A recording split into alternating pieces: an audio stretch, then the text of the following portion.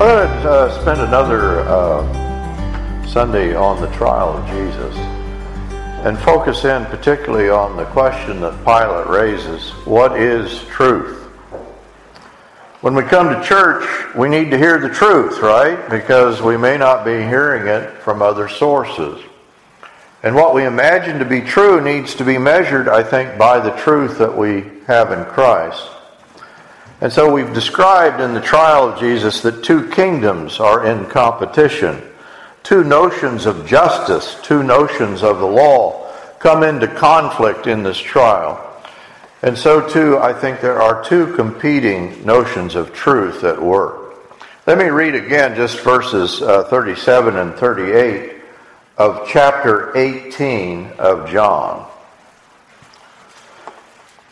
Therefore Pilate said to him, "So, you are a king?" Jesus answered, "You say correctly that I am a king. For this I have been born, and for this I have come into the world, to testify to the truth. Everyone who is of the truth hears my voice." Pilate said to him, "What is truth?" So in this discussion, the nature of the kingdom and the idea of truth are very much interconnected. I'm going to talk about that and expand upon that. But should I not get there, let me say this here and now. And that is that in this understanding, truth and falsehood are connected to these two kingdoms. And the idea is that this kingdom of Christ, and I think that we can equate this with the church, is a holistic kingdom. That is, the truth is one that we're only going to discover in connection with Jesus as king. Pilate says, "So you're a king." And Jesus' unexpected reply may seem to be a kind of change of subject from the kingdom to truth, but I think this is a misunderstanding. Power, kings, kingdoms, and truth are very much interconnected, right? And of course, this is a trial in which the king's representative, Pilate, Caesar's representative, is presuming to get at the truth. Especially the truth in regard to Jesus. Now we know his question is misplaced, What is truth? From the question we know there are two notions of truth at work. For Pilate, truth is a what? A thing. It's information, perhaps. Perhaps a set of propositions. Truth is something that you are to determine from elsewhere. For Jesus, truth is not a what, a thing. It is a whom. Truth is not a set of propositions, but a dynamic, living person. Truth is not out there to be discovered. There's no gap between Christ and the truth. The Word, which is Christ, is not about the truth. It doesn't inform us of the truth. It is the truth. He is the truth. Pilate's not prepared for the truth. The truth is standing right there before him, but his notion of truth blinds him to this reality. The truth confronts him, and he cannot see it. And of course, this is the danger for all of us. Our very notion of truth may be an obstruction to receiving the truth as Christ is the truth. Jesus gives us the full answer. Jesus doesn't say this to Pilate, but he does say this elsewhere in John. "I am the way, I am the truth, and the life." And he equates the truth and life. And maybe we need to focus in on this. Think back to Genesis when there is a kind of disruption with the truth. The tree of life and the tree of the knowledge of good and evil are the choices. In the first tree, the tree of life offers full access to God, full access to His presence. Now, we don't call it the tree of truth, but it's certainly representative of God, who is the truth. The second tree is removed. That is, it's a choice. And this second tree does not contain life. To eat of this tree is to enter into a deception. Knowing good and evil is held as a promise, as the serpent says, that you won't die, you'll have life, you'll be like God. And so life is held out as the end of the knowing. Knowing good and evil will deliver to you God-likeness of innate immortality. But the reality is that it entails death, not life. So under the lie of the serpent, this knowledge may have seemed to hold out life. And this is the thing that we're dealing with in this trial, right? This is a trial about life and death. That's what's at stake. In the first tree, the tree of life, maybe we don't normally connect it to truth, but I believe they're knowing God, having life, and this is going to be confirmed in the New Testament, is a truth that Christ is going to restore. It's truth by other means, And Jesus will equate himself with the truth. He equates himself. He says, I am the first and the last. I am the living one, in Revelation. I am the living God. By him who is declared to be living, Hebrews 7:8. Luke 2:4-5, he who is living. Not to mention, declarations of, as the Father has life in himself, so he has granted the Son to have life in himself, in John 5:26. And even at the beginning, in the beginning was the Word, and John's quote, and in that Word was life. So the Word, the truth, and the life are all equated. Confrontation with life is a confrontation with truth. Confrontation with untruth, a deception, is a confrontation with death. We can equate those two things, right? God is life. He is the essence of life. And the essence of life is God. And saying this, we already know what God is. But we do not know it through the effect of some knowledge or learning. We do not know it through a thought process. We do not know it against the background of the truth of the world. Rather, we know it, and we can know it only in and through the life itself, only in and through Christ. We can know the essence of God only in God. In the garden, life is traded for knowing. But life is already the truth to be known. And so it's this sort of truth, this immediate confrontation with Jesus, the truth, that Pilate faces and cannot comprehend. Pilate is accustomed to a very different understanding, and I believe we all are, just by the condition of having lived past, through the fall. His notion of truth, first of all, is not connected to life. It's connected to death. He imagines that Rome is the truth, that Caesar is the true one. Can Rome give life? It can only define it. It can shape it. It can subordinate it. It can punish it. It can discipline. It can ultimately take life, but it cannot give life. Pilate has the power to take life, but he does not have the power of life. Which in regard to truth, we've already said, well, then he doesn't have the truth. Pilate's question, is usually taken as a kind of ironic expression of skepticism. This is the way Friedrich Nietzsche, he says this is the most subtle witticism of all time. He says that this Roman prefect annihilated the New Testament.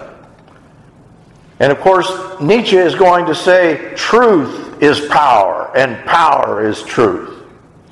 Very similar to what Francis Bacon says, by the way. Knowledge is power. Nietzsche will conclude that we can construct through power regimes of truth. This is what Michel Foucault talks about. Regimes of power are determinative of the truth. And we might say Pilate is the head of a regime of truth, the truth of Caesar, the truth of Rome. And this is what Christ is confronting. It's interesting, Foucault describes this in a book called Discipline and Punish. What he's saying is the truth is a product of the power to discipline and punish. The implication is that truth is a kind of construct. It's that it's appropriate, that it's in a trial, hosted by one of the most powerful regimes ever in the history of the world. Rome rules the world. Now, saying this, it may seem unlikely to say, there is a concept of truth in which it is a construct, but I think we witnessed this in Japan.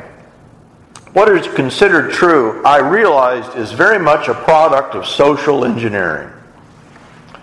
If you go back, even the idea of being Japanese or Japaneseness, the Shinto religion is the state religion. My nephew has written an entire book on this. You can go back to the councils in the Meiji Reform, and they sit around and discuss, we're going to create a religion. They already had Shinto, but they're going to create state Shinto. And through this, they're going to define what it means to be Japanese. Today, the whole idea of big business and capital is very much tied to notions of being Japanese. It's created a compliant, willing workforce in Japan. And again, let me say, this fits with our need for a salvation that is holistic, cultural, that takes all aspects into account, socioeconomic, political. And that's the role of the church. So in this understanding, truth is produced by the very power, to punish, to discipline, to kill.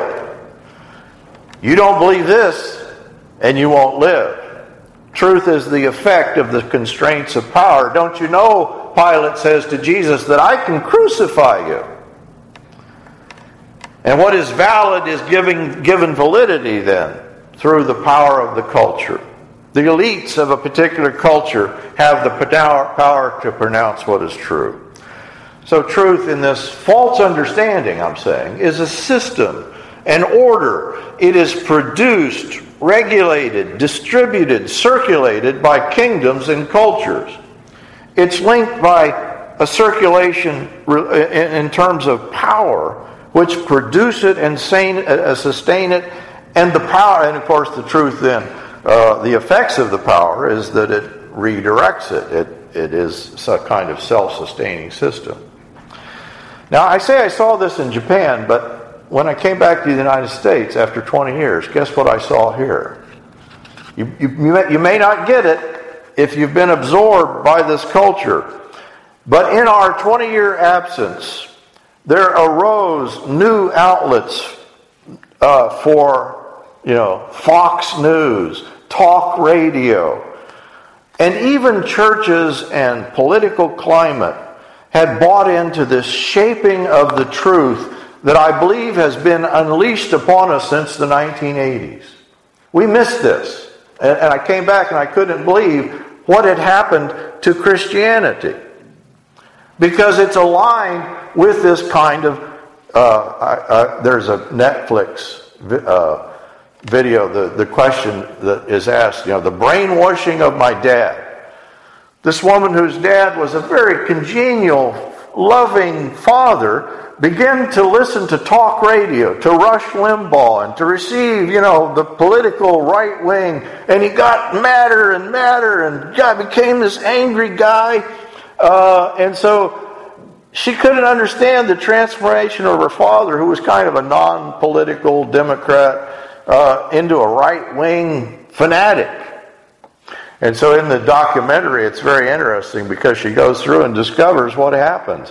It's very similar. You can trace these things. Definite things happen. So he was listening to 3 hours a day to Rush Limbaugh, who just says he's an entertainer. He doesn't claim to be, he's not doing the news. He was inundated by right wing. How is this possible? The ditto heads. These people they call up, it's like a cult, she compares it. They call up and say ditto or mega ditto, like we would say amen in a cult, They just say, whatever he says, we agree with that.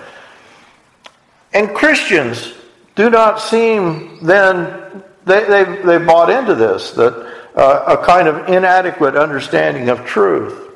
And by the way, in the video, in the documentary you go through, you can just identify passages in, Roger Ailes arises under the GOP and the Nixon administration, the Powell memo. There's a series of political things that happen that allows corporate conglomerates to own news outlets, which used to be illegal before the 1980s.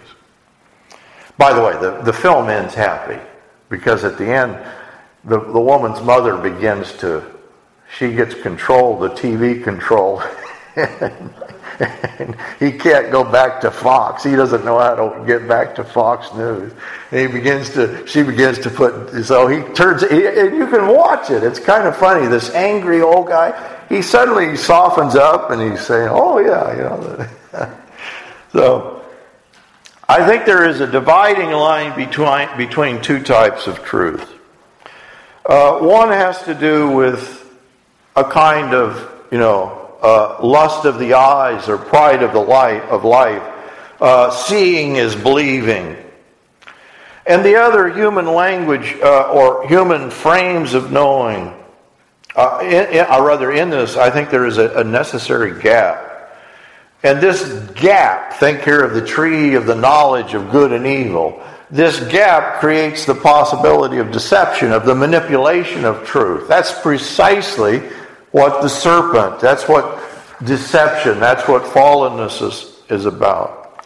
So, if I make a simple statement about a cat or a table, there is the cat, there is the table, there's a distance, there's a distinction between what is said and what is meant. And within this distinction, falsity or deception can intervene.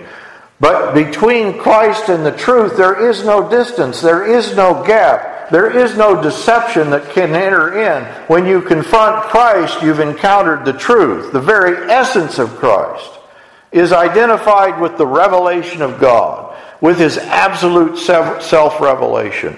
Even as I am, my kingdom is not of this world, Jesus says in this conversation. And of course what he means, my way of truth is not of this world.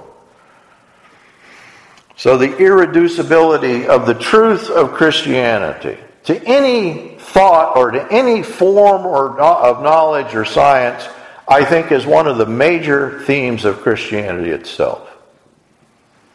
Joelle's about to go off to Baylor University and study philosophy of language. I hope that what she encounters there in this Christian university is the understanding that there is a connectedness between the Logos, the Word of Christ, and the truth that is not to be had in any other notion of language, science, or philosophy. Christianity stands opposed to a tradition of Western thought oriented toward the world and toward obtaining knowledge that is objective, out there, scientific. And I don't think this is just Western notions. I think this is the universal failed notion of truth. This is the Greek notion. The forms are out there. And false notions of truth always abstract the truth from us. It's out there, it's up there, it's in this phenomena, it's in this experience. And so there is a final irreducibility of the truth of Christianity to any of these worldly forms of knowledge or science. Jesus seems to be on trial for his life, and in this trial the truth will be uncovered. Of course, the resurrection. He cannot, the grave cannot contain him. The truth of Rome cannot hold him. The law of Rome will not keep him back. When he rolls away the stone from his tomb, he breaks the Roman seal. He's breaking the law, isn't he? In a sense. But Christ is the resurrection and the life. He says, the words I have spoken to you are spirit, and they are life. He tells in Acts, it says, go stand in the temple courts and tell these people these words of life. The divine essence in John 6:48 is that He is life. He is the bread of life. He is the water of life. So Pilate may have the power of death, and his understanding is that he who has the power of death in some way controls the truth. But Jesus' self-revelation concerns the essence of life, and this is the truth. What is revealed in Christ is life, and life is revealed. It's synonymous with the truth. Jesus says, I praise you, Father, in the prayer in Matthew 11, because you have hidden these things from the wise and learned and revealed them to little children. He who will accept Jesus has accepted the truth. There is a way of immediately understanding the equation of truth to Christ and understanding the abstractions. Think of love here. Love is never an abstraction. It's an immediate, imminent, in the flesh, in the situation kind of understanding, isn't it? If you say to somebody, well, I love humanity, but I don't particularly like you. That's our tendency. That's Charlie Brown, by the way. That's the Peanuts. That we tend to abstract ourselves out of any particular situation. God is love, and love is nothing other than the self-revelation of God, understood in this immediate phenomenological essence. The self-enjoyment of absolute life and love is who God is, and when we enter into Christ, we enter into the life of God.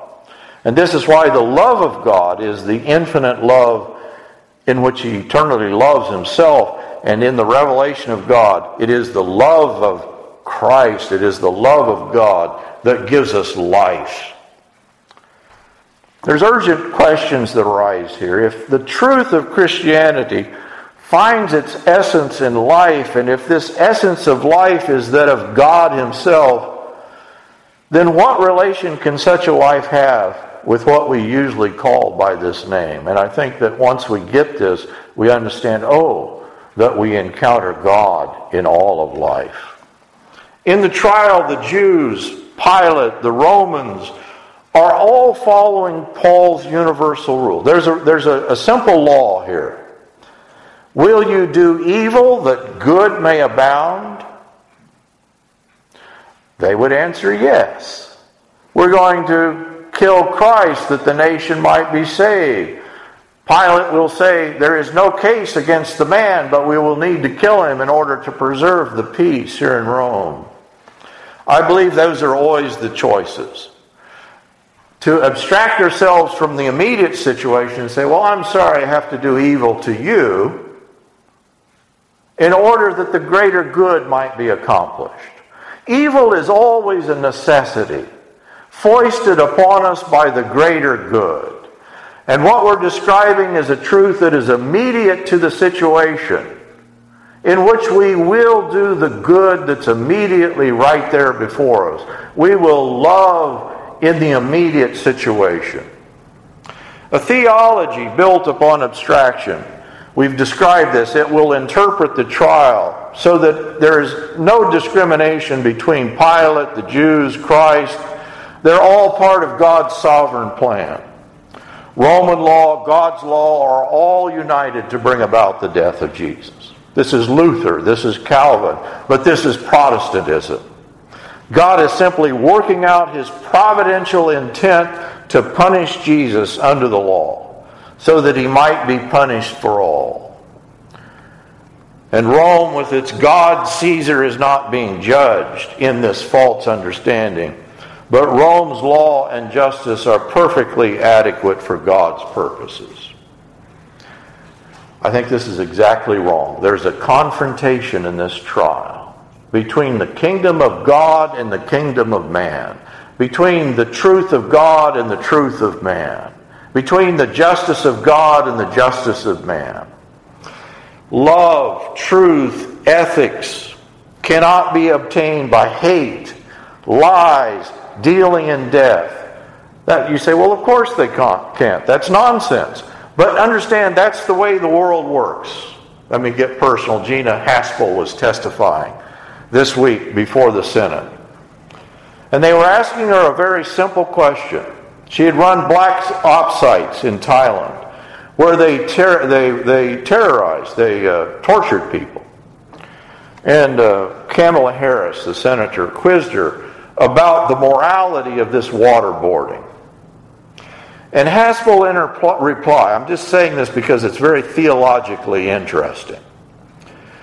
She refused to say that waterboarding is unethical because it is legal.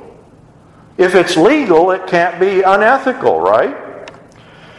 Harris presses the question, and Haspel answers with a tautology. She says, "We have committed ourselves to the higher moral standards we hold ourselves to." Do you hear that? She said nothing. It's a tautology. We're committed to what we believe, is what she's saying. This is what Jacques Derrida says about all law reduces. The law is the law. It always reduces to a tautology. Truth is power. He who makes the law determines the truth. That's what we're hearing in her answer, right? It's legal, therefore it's ethical, therefore it's good, therefore we should do it. In the most chilling part of the exchange, Harris insists that she answer the question. Just answer yes or no. Haspel's response, it seems to come from the darkest annals of history. She says, "We should hold ourselves to the moral standard outlined in the Army Field Manual." That's her highest standard, the Army Field Manual. If it's there, it's ethical. I don't know if you know who Adolf Eichmann is. He's on trial in Jerusalem because he helped with the genocide of the Holocaust. He provided the transportation. And in the trial, his defense is, "I was just following orders." It's in the Army Field Manual. I was just obeying like a good bureaucrat should. The rawest, worst sort of evil arises if we cannot stand back and say, this law, this form of justice, this notion of truth is mistaken. It's wrong. It's evil. Eichmann on trial, his last words in the trial, he says, "I had to obey the rules of war and of my flag. I had to obey my Führer because he is my truth." Law is law. And this is a very German Lutheran version, I think. Jesus' death will be explained according even to this absolute. The divine economy in this understanding does not intervene, but it just is part of this, I think, what is unmitigated evil. Hitler, by the way, was hailed as God's spokesman. Salvation is being worked out according, in this understanding, to this codified, legal, human, moral understandings. And given this theological understanding that human law and God's law is one, I think there is no end of divinely sanctioned evil. Truth is not connected to life in this understanding. It's not connected to ethics. It's not connected to regimes of power. And that's why it's important that Jesus says, "My kingdom is not of this world. I am the way. I am the truth." Truth is not produced. It's not valorized or sustained like the politics, by politics or kingdoms of this world. A regime of truth, in which truth is produced by the power. Truth, in this understanding, is simply a tactic. It's a power relation. Christ undoes the truth of the world, that he is an access to the infinity of God's self-love, to a radical subjectivity that admits no outside, to the immanence of effective life found, beyond the despair, the fate that is attached to our kind of objectifying notions of truth. The kingdom of God accomplishes itself in the here and now, the truth of Christ through the love of God. All problems of lack, ambivalence, false projection are resolved, I think. Christ's discourse, I think they're without equivalent in history. The words of Christ, they're absolutely unique. I am the way, the truth, and the life. And in this, the Christian gospel, God Himself speaks. And Christianity gives us access to absolute final truth. Let's sing.